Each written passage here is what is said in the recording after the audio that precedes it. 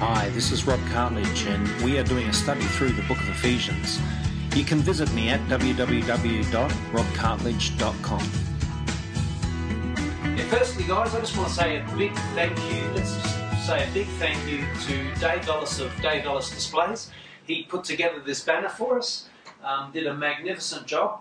Dave Dulles is a wonderful man of God, a dear friend of mine, and he just saw the need and he just jumped on it. Made this beautiful banner for us, and basically on his part, didn't want to charge us anything. He talked to the different people that he had to deal with to get the banner made, because he couldn't do the whole thing himself. And the people he dealt with also reduced their costs, so thank you to them. I don't know the names of those people, but a big thank you. The costs that have been incurred on us are very, very minimal. So all we can say is a big thank you to Dave Dulles Displays and everyone associated with it. Beautiful banner. Doesn't it look great? Yeah, excellent. And that's a photo that I took on the Great River Murray in Mildura, and it runs right through Victoria, but it runs through Mildura, and it's a beautiful scene, isn't it?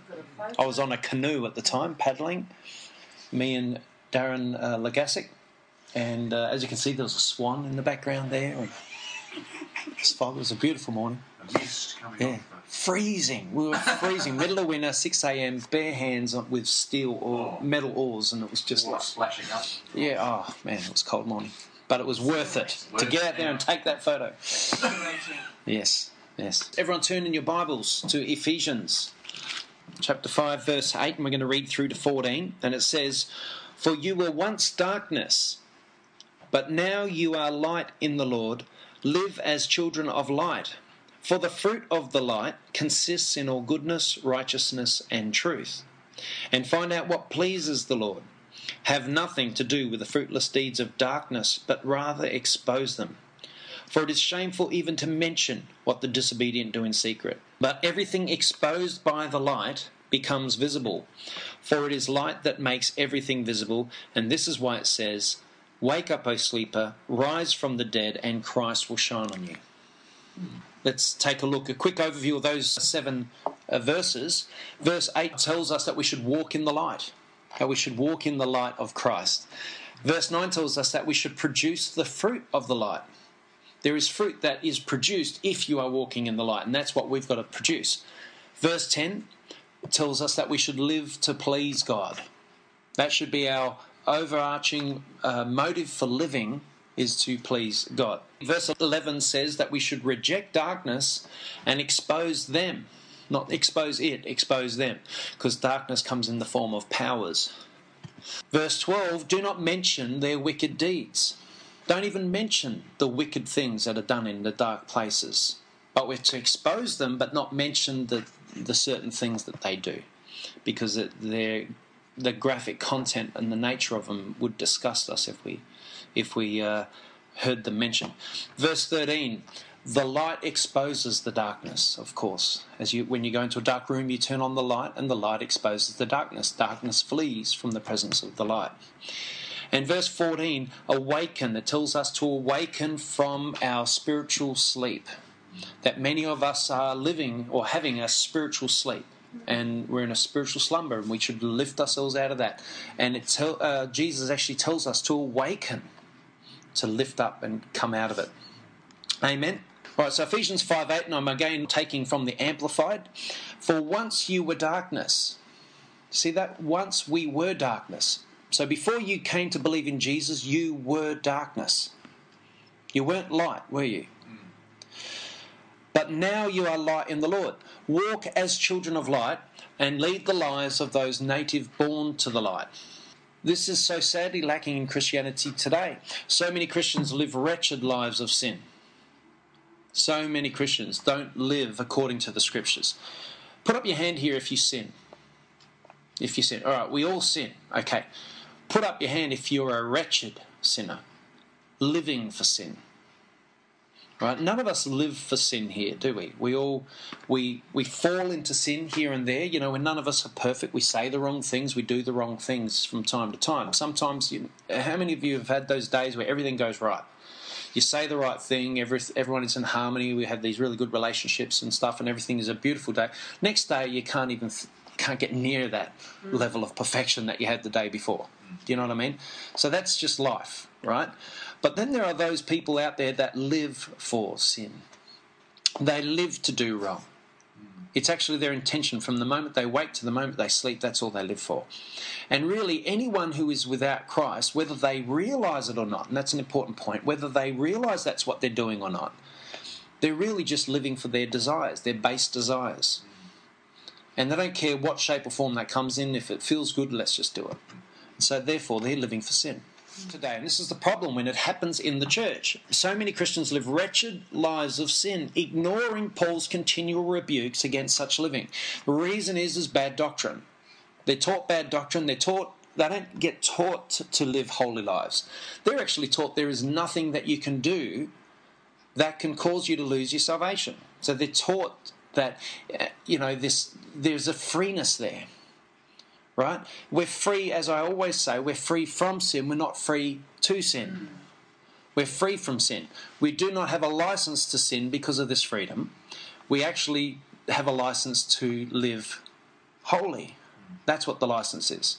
And we should reject all other forms of, all forms of sin. Every form of evil we should reject.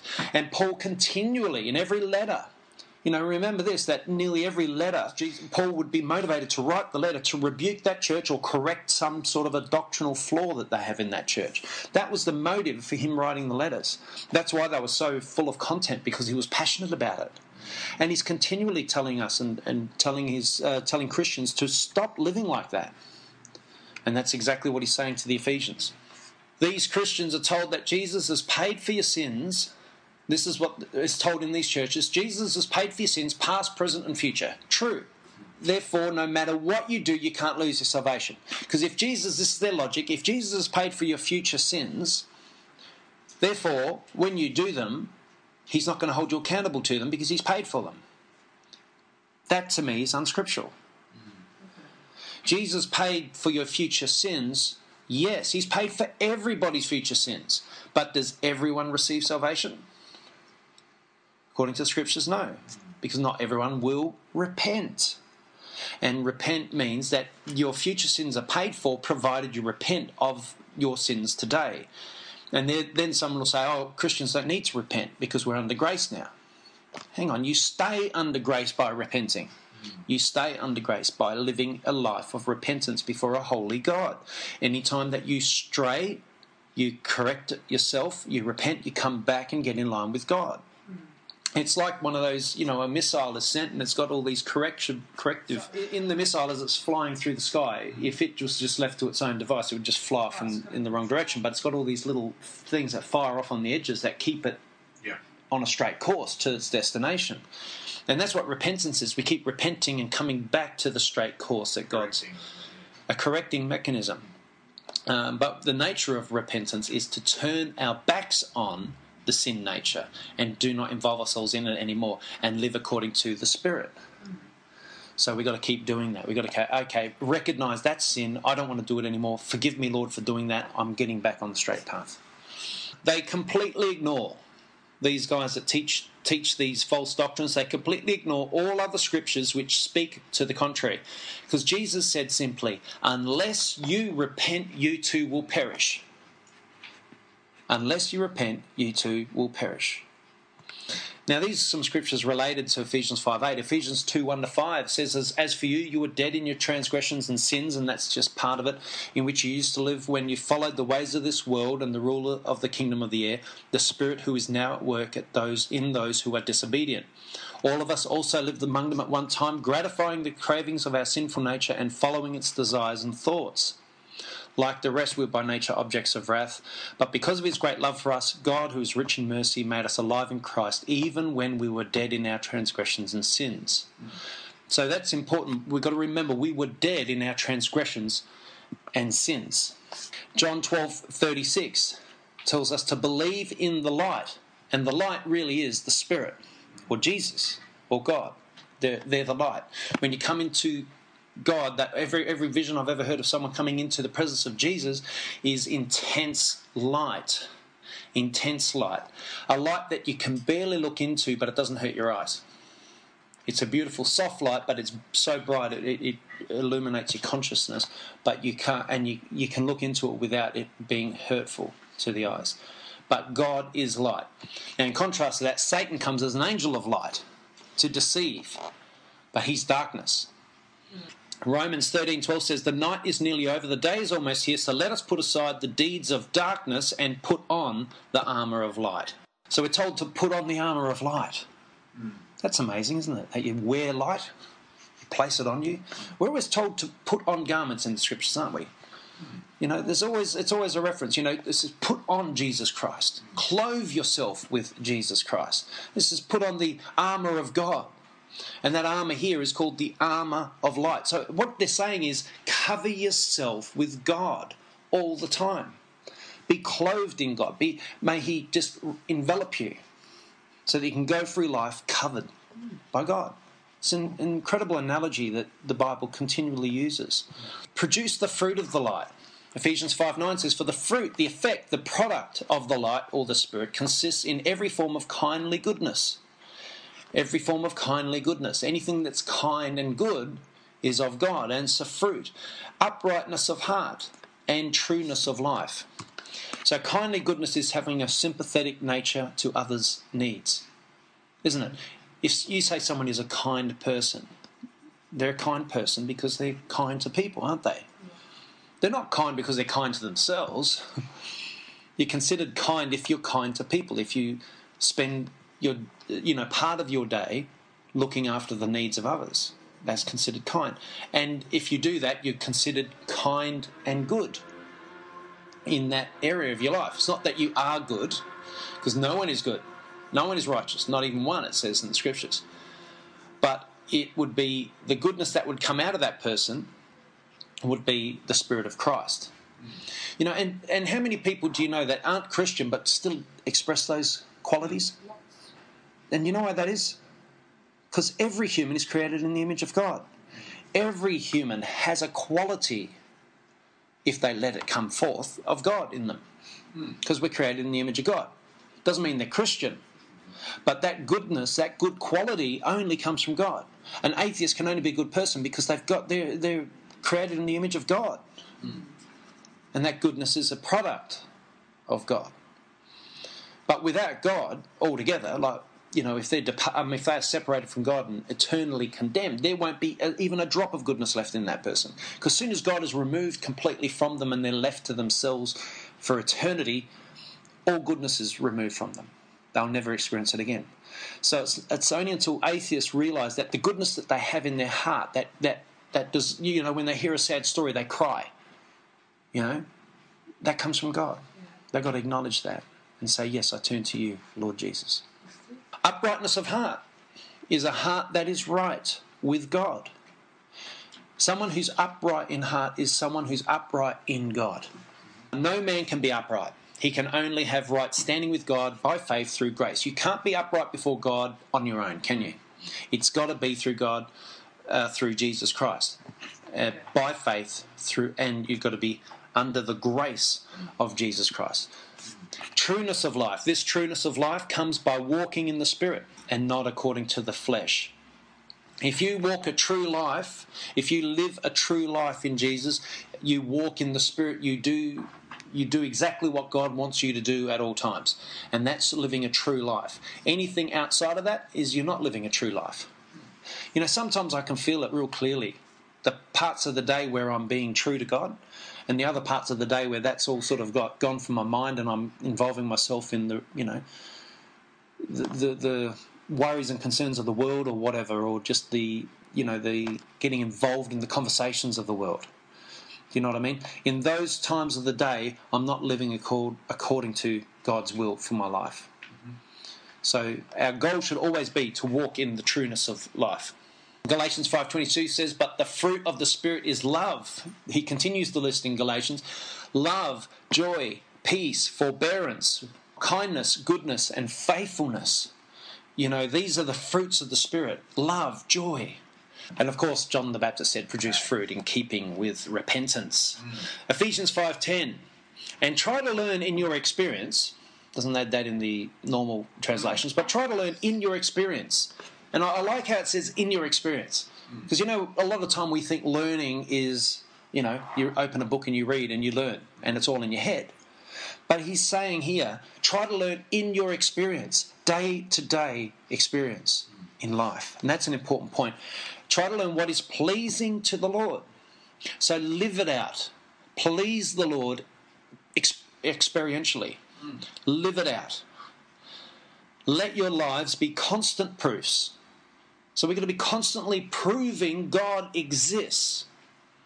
Constantly proving that he is real. Because look at me, I'm living in him. I'm living it out through him. My words reflect my heart. I'm upright before God because I'm upright in Christ. I'm living to please him at all times. Let it be a constant proof of what is most acceptable to him. So if you live and do the will of God, if you please God, you know what? To the most part, you'll please man as well. If you're pleasing God, to the most part, you'll please man. You won't please your enemies because they'll hate it if you're living an upright life. They'll want to prove that you aren't upright. But to the most part, you will please, average people.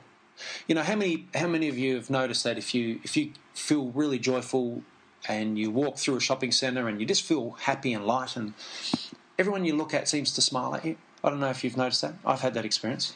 Just walking around, it's like, wow, everyone's smiling at me. I feel really good, but I must be having an effect on them because they're smiling back. But when you feel miserable when you walk around, the complete opposite. Everyone looks miserable to you. So you don't realise just how much of an impact we have on people when we walk around. And as ambassadors for Christ, we walk around and we affect people whether we realise it or not. And that's why it's so important to walk in the spirit of joy at all times, but also walk according to the will of God. It is easy to work out what pleases God, isn't it? If we had a discussion on this in the Bible study, we would easily come up with a long list of what things that please God. I've just got a short list I quickly made. God hates sin and loves those who walk by the whisperings and promptings of the Spirit. So he loves people that walk by the Spirit and avoid sin and resist the sin nature. He loves that. If you can go a day and avoid every form of sin, God loves that, and you've lived according to the will of God. God loves relationships with him. I'm talking about here. So when we pray, we please him. When we pray, we please God because he longs to have that fellowship. God loves it when we live in his word. When you pick up the Bible and start reading it, there's a smile appears on his face in heaven. He loves it when you get into his word and you treat it with respect and honour and put it first in your day. And, the last thing you do before you go to sleep, you have a read of the word. And he loves it when you actually do it regularly. Not just once a week or twice a week, but regular. He loves honesty. When you're kind-hearted and those who have unconditional love, he loves those with unconditional love and unconditional forgiveness. That will forgive 70 times, 7 times, and even more if necessary. He loves that. So we've got to show that quality of God. Forgive others as the Lord has forgiven us. Because whoever's harmed you in your life, that debt is nowhere near as great as the debt that we have to God. So we've got to forgive. Romans 12:12 says, "Do not conform to the pattern of this world, but be transformed by the renewing of your mind." So that's another thing that God wants us to do that is according to the will. Our minds have got to be renewed. How do we get our minds renewed? By praying and reading his word. Praying and reading his word. Yeah. Walking in the Spirit. Walking in the Spirit. Yeah. Then you'll be able to test and approve what God's will is, his good, pleasing and perfect will. That's why it says that the man of God, the man that's holy and living according to the will of God, that man can make judgments in all things. It's those that claim to be Christian that don't live according to God's will that can't make judgments in all things. He's the one that has to take the plank out of his eye so he can see clearly to take the plank out of his brother's eye. You know what I mean? So if we can have our minds renewed through the Word of God, and this is another problem in the church, it's a lack of biblical literacy in the church, huge lack. Most Christians I've heard ministers over in America say most Christians don't read their Bible. They only hear their short sermon on the Sunday and that's it.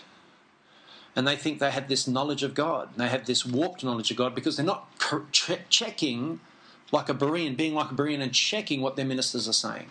And I want you guys to check me all the time.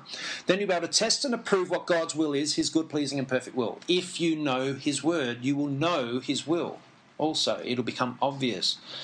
Colossians 1:10 says, so that you may live a life worthy of the Lord and please him in every way. So how important is it? We've got to live a life worthy of the Lord. You can't even take communion unless you're worthy. You've got to be found worthy to take communion. We've got to live a life worthy of the Lord and please him in every way we can, bearing fruit in every good work, growing in the knowledge of God. Amen. You've got to grow in the knowledge of God. It's got to become this constant thing that you place your energy into.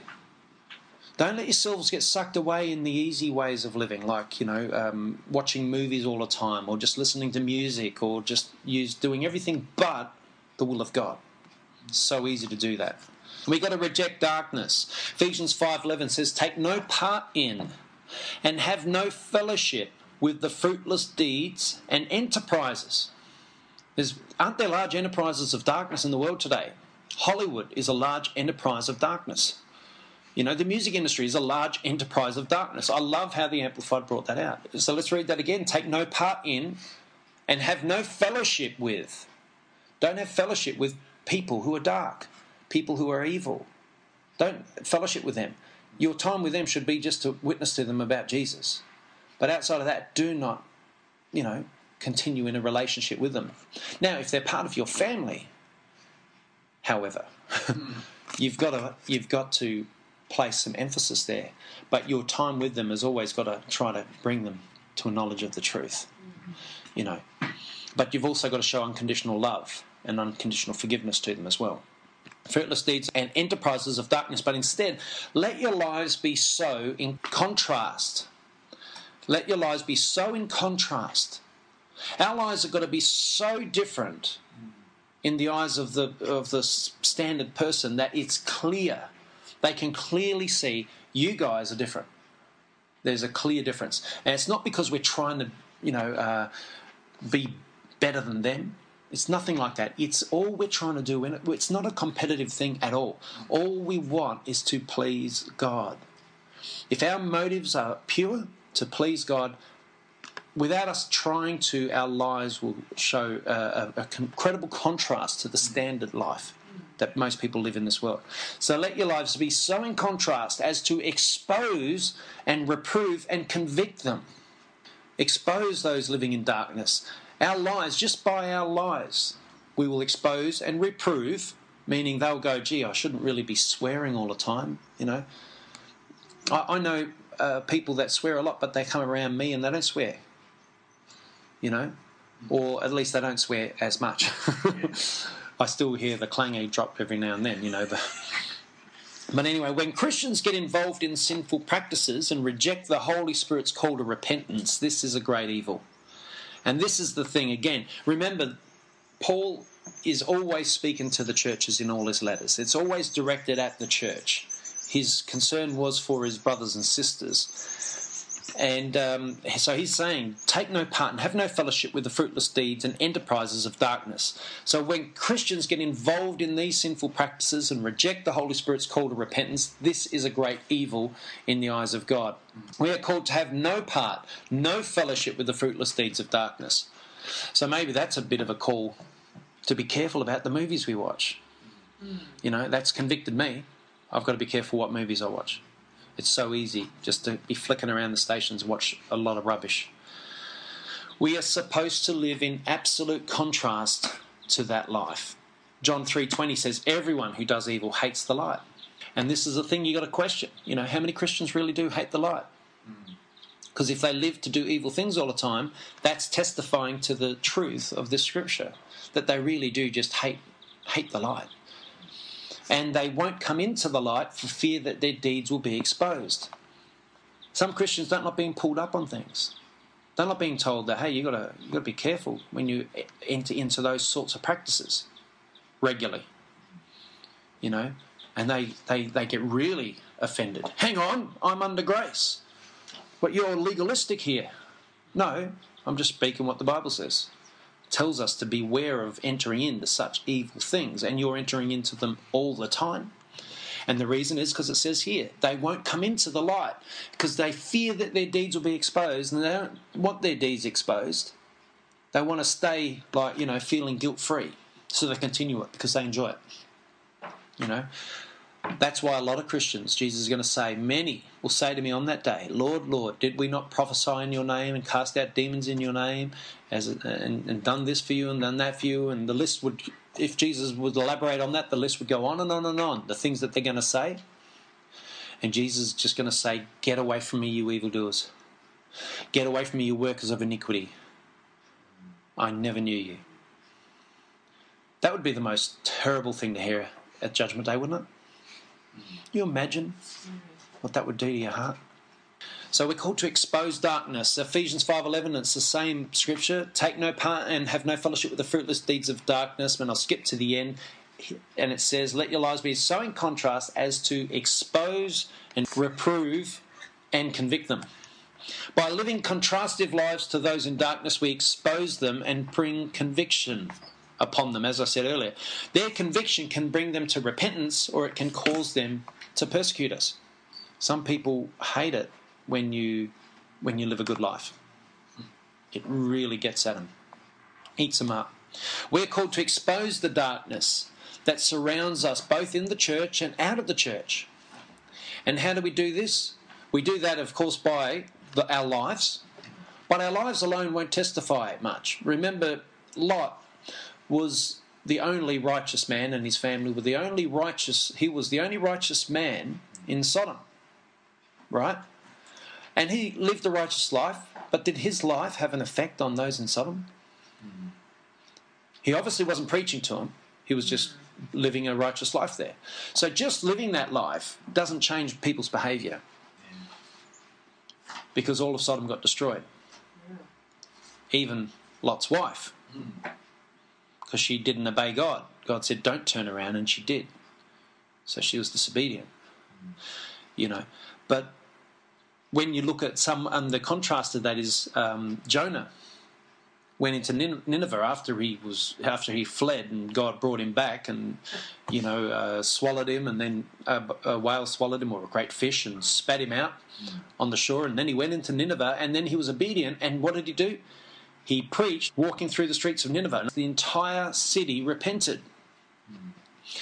Now, Jonah was a righteous man. He could have just said, oh, Lord, I'm going to go and live there and prove to them that you exist, and that, they're going to be held accountable for their sins because of my righteous life. That's how most of us would have thought. But he went and preached. He went and walked up and down the streets and preached at the top of his lungs. Because to him, he had nothing to lose. He should have been dead. He was swallowed by a great fish. Should have been dead, and he thought, well, I'm alive now, so I'm going to live, go for broke. And he went and preached in the wickedest city on earth. And no one dared touch him, because the anointing coming off him must have been so powerful. And everyone in that city repented. There was an actual decree written by the king that said, everyone repent, put on sackcloth and roll in ashes. That's pretty awesome. So that's a very important point that we've got to remember when it comes to exposing the deeds of darkness, because that's what Jonah went in and exposed the deeds of darkness, and light shone in that place. So we do this by shining the light of the gospel. The light of the gospel exposes the darkness. If you shine that light of the gospel into these dark places, it becomes very clear what the dark parts are, and the dark parts flee pretty quick. Proverbs 1:10 says, my son, if sinful men entice you, do not give in to them. We are not to give in to sinful men. 2 Corinthians 6:14, do not be yoked together with unbelievers. For what do righteousness and wickedness have in common? Or what fellowship can light have with darkness? So we've got to be careful who we spend time with and our motives for spending time with them. It's so important that we spend time with fellow believers. And those that you spend time with outside of that, you've got to live such a way that it proves God to them, but you don't spend time with them to get involved in what they do, if you know what I mean. Yeah. So Ephesians 5:12, it says, for it is shame even to speak of or mention the things that such people practice in secret. And when exposing the darkness in this world, there are details of what they do that we should not speak of, aren't there? There's things that these people do. Like we know that, children are sacrificed in the fire by some cults, right? But to go into the details, no thanks. I know of some of the sick things which I've heard people do in darkness, and these details would shock you and be extremely graphic to mention, so I refrain from doing so. All I can say is there's some movements out there which are so dark and sinister and do such vile, unspeakable things that, all you can do is say, God, just do something, just shine your light in that place. Expose them for who they are. Expose them so that they can repent or at least be incriminated or something. All I can say is that if you begin to get involved in the secret things of darkness, what you will be drawn into will shock you to the core. There's a steady progression down into Luciferianism. And Luciferianism is the bottom rung, really. Once you're down there, you're in the darkest part of the sin nature, I suppose. But there's a steady progression downwards, and our modern culture gives us many doorways, many doorways down to this thing. There's only one doorway to heaven, and that's through Jesus Christ, who is the door. But there's many doorways to darkness, and the world has made them so many, and they're just wide open, and it's very hard to ascertain the terrain. You can just slip down them so easy because everywhere you go there's a doorway, and they're increasing more and more and more. But it starts with things like, okay, I just, I don't like this Christian moral stuff. I want to be a Buddhist. And then that goes, now I'm free. I'll turn to homosexuality or whatever, and it just slips down, and before you know it, they're into these esoteric writings, the New Age. Oh wow, this is amazing! All this mysticism. I believe in reincarnation. Yeah, I was once someone really amazing back then. So I was a god. I'm a god now. And as it slips down further and further and further, it gets eventually to the point where they bow down to Lucifer himself. Ecclesiastes 12:14, for God shall bring every work into judgment, with every secret thing, whether it be good or whether it be evil. Every single thing will be brought into judgment, whether it be good or whether it be evil. Jeremiah 23:24 says, can any hide himself in secret places that I shall not see him? All these people that are doing these deep, dark things, they think they're doing it in secret. The Freemasons think they're doing all of their stuff in secret. And the funny thing about the Freemasons now, it's all been exposed. Like there's books you can read which will tell you exactly what they're up to. They're doing some dreadful satanic oaths. At every level, they've done a satanic oath into their organisation. And so even in the world, we know that it's not in secret, these things. But there's other organisations, other movements that are still in secret. But the Lord says so clearly here, can anyone hide himself in secret places that I shall not see him? Said the Lord, do not I fill heaven and earth? See, everywhere you go, God is there. He's not there in divine influence, but he's there. He sees it clearly. There's not a place on earth that you can go. A little worm burrowing through the soil somewhere. We don't know he's there, but God does, because he's there. He's everywhere. He fills heaven and he fills earth. Romans 2:16, in the day when God shall judge the secrets of men by Jesus Christ according to my gospel. See, listen to what it says there. That in this day, the day of judgment, God shall judge the secrets of men by Jesus Christ according to my gospel. According to the gospel of Jesus Christ, every man and woman who have ever lived will be judged according to the gospel. Isn't that interesting? That's how important the gospel is. You've got to know the gospel because one day you're going to be judged according to the gospel. And every man, woman and child, or certain children who are not of an age of consent sort of thing, who haven't made their own decisions, if they've died, no, they're going to just go straight into heaven. But from the moment that we can willfully choose between good and evil and willfully choose between God and evil, you know what I mean? From that moment forth, you will be judged according to the gospel. And that's important to know. So make sure you know the gospel so that you've got an open test. It's a test, isn't it? And there's going to be a great exam, or we're living in the great exam. But it's an open book exam. You can read and all the answers are there, and then you know how to live. Ephesians 5:13, but when anything is exposed and reproved by the light, it is made visible and clear, and where everything is visible and clear, there is light. Light is greater than darkness. Amen? Is light greater than darkness? Have you ever seen a light on and darkness come into the room and make it dark, but the light's still on? No. You can't. When light enters a dark room, it reproves darkness. It reprimands it. That's what reprove means. It reprimands it. And darkness flees into the shade of places the light does not reach. That's what happens. The light is the Spirit. Ephesians 5:9 says, for the fruit, the effect of the product of the light or the Spirit. The light is the Spirit. So when the Spirit comes in, it reproves all the darkness. So when the Holy Spirit comes into a meeting, the darkness in this meeting, meaning the evil powers, flee. So where the Spirit goes, darkness will be reproved. We just have to let him speak. We just have to let him speak. Everyone who does evil, this is John 3:20, everyone who does evil hates the light and will not come into light for fear that their deeds will be exposed. 1 Corinthians 4:5, therefore, judge nothing before the appointed time. Wait until the Lord comes. He will bring to light what is hidden in darkness. See, who's going to bring to light what's hidden in darkness? The Lord.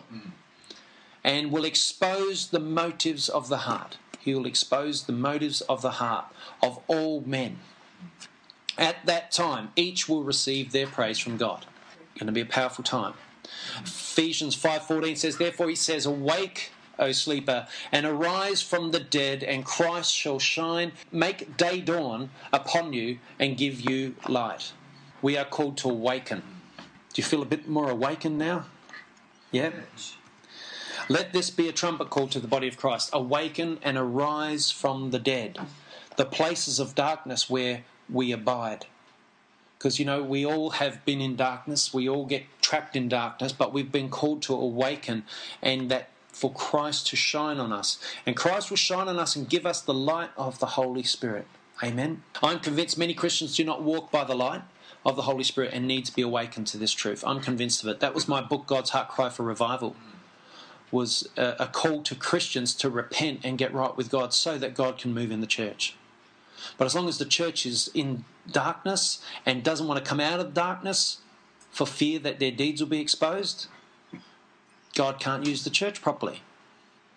He uses some churches where the deeds have been exposed. You know, Joe Schimmel's church, he uses that church all the time because Joe Schimmel walks in the light and he calls his people to awaken and come into the light.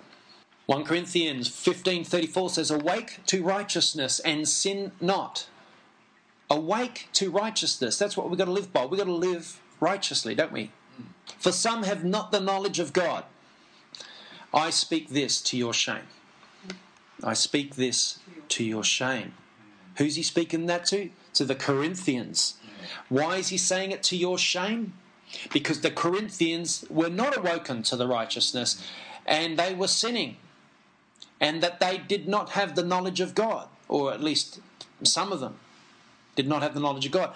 And so he was telling them, get right here. Get right with God. Learn to please God. 1 Thessalonians 5:6, therefore let us not sleep as do others, but let us watch and be sober. You know, we've got to be sober and watch. We've got to realise the life that we're living in. That these are, you know, really, really trying times. We live in a world thick with sin. You know, everything, no matter what time of the day you put the TV on, you're going to see something sinful. Isaiah 60 verse 1, arise, shine, for your light has come. Who's the light? Who's come? Jesus. And the glory of the Lord rises upon you. Romans 13:11, and do this, understanding the present time. Remember, we've got to understand the time of which we live. We've got to understand these days. It's really important. The hour has already come for you to wake up from your slumber. The hour has come for us to wake up from our slumber. You know, Mark Jurisic called the church the sleeping giant. If the church, the sleeping giant, awakens, look out, world. But the sleeping giant isn't just sleeping, it's living a wretched life of sin in dark places, in secret places. Now, not the secret place of God, you know, which is the place that we want to abide. A secret place of darkness. The hour has already come for you to wake up from your slumber, because our salvation is nearer now than when we first believed, meaning our redemption, our actual taking up to heaven, whether that's through death or through the rapture, it's a taking up, isn't it? So the conclusion is God calls us to walk in the light. And that light is the Spirit of God. He calls us to walk in that light. If we walk in the light, we will produce the fruit of the light and please God. So that's the best way to please God, is just walk in the Spirit. And just always ask yourself, what would Jesus do now? What would Jesus do now? Have Jesus continually on your mind, guiding you, directing your every step. We are called to not only reject darkness, those who practice evil, but also to expose them, both inside and outside the church. So inside the church, definitely, we've got to expose them. We're called to not only reject darkness, but those who practice evil, inside and outside the church. The light of the gospel must be shined into these dark places. The light of the gospel. We're going to be judged according to the gospel. So the light of the gospel has to be shone into these places. In actuality, we expose the darkness, this is in the church, by their doctrine. And outside the church, you expose them by their doctrine. If you study a man's ministry for long enough, you will understand their doctrine. And you'll get to know it pretty clearly. And also, you expose their church or where they are in these dark places by what they permit, what they allow to take place. I'm not talking about legalistic things. I'm talking about things that Paul directly opposes. And he lists them off. And how many sermons have I done with lists of sins that Paul opposes? If you go verse by verse through the Bible, you'll constantly be, confronted with these lists of things that we should not be getting involved in. So it's not legalism. This is biblicalism, being biblical.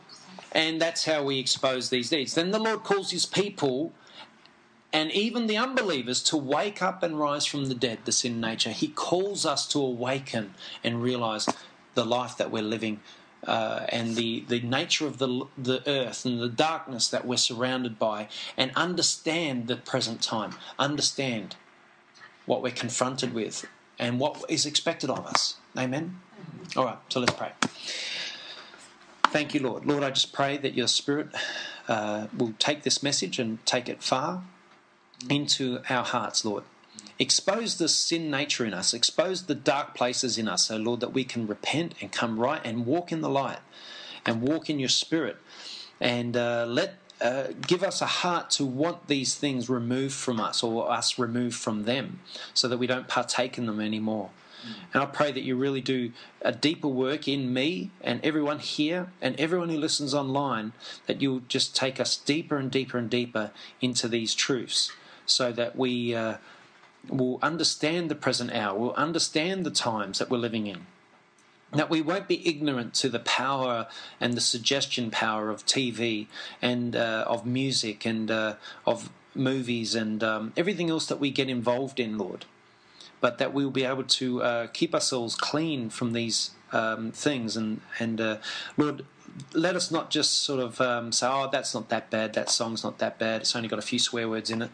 Lord, let us not listen to any music that has swear words in it. Let us not listen to any music that is sexually provocative and anything that really is going to corrupt the soul. Anything that we wouldn't listen to in your presence, Lord, let us not listen to you. Let us not listen to in secret either, because we know that you're everywhere present. And when we're listening to those songs, we think we're getting away with it, but no, we know that it's you that's there with us. And let us not watch movies that do that either. Lord, help me, help all of us to just really put a tight lid on that, so we start to watch the right things that we could sit down and watch with you. So, Lord, I pray this in your wonderful name, and I pray that you keep guiding us and blessing our ministry, blessing our church, blessing every element of what we do as a fellowship, and protect us all week and bring us back safely next week. In the name of Jesus. Amen.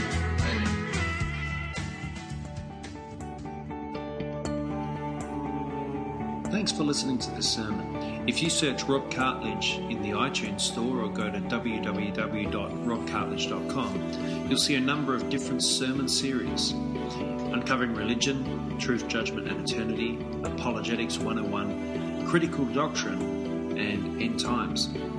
Feel free to check them out.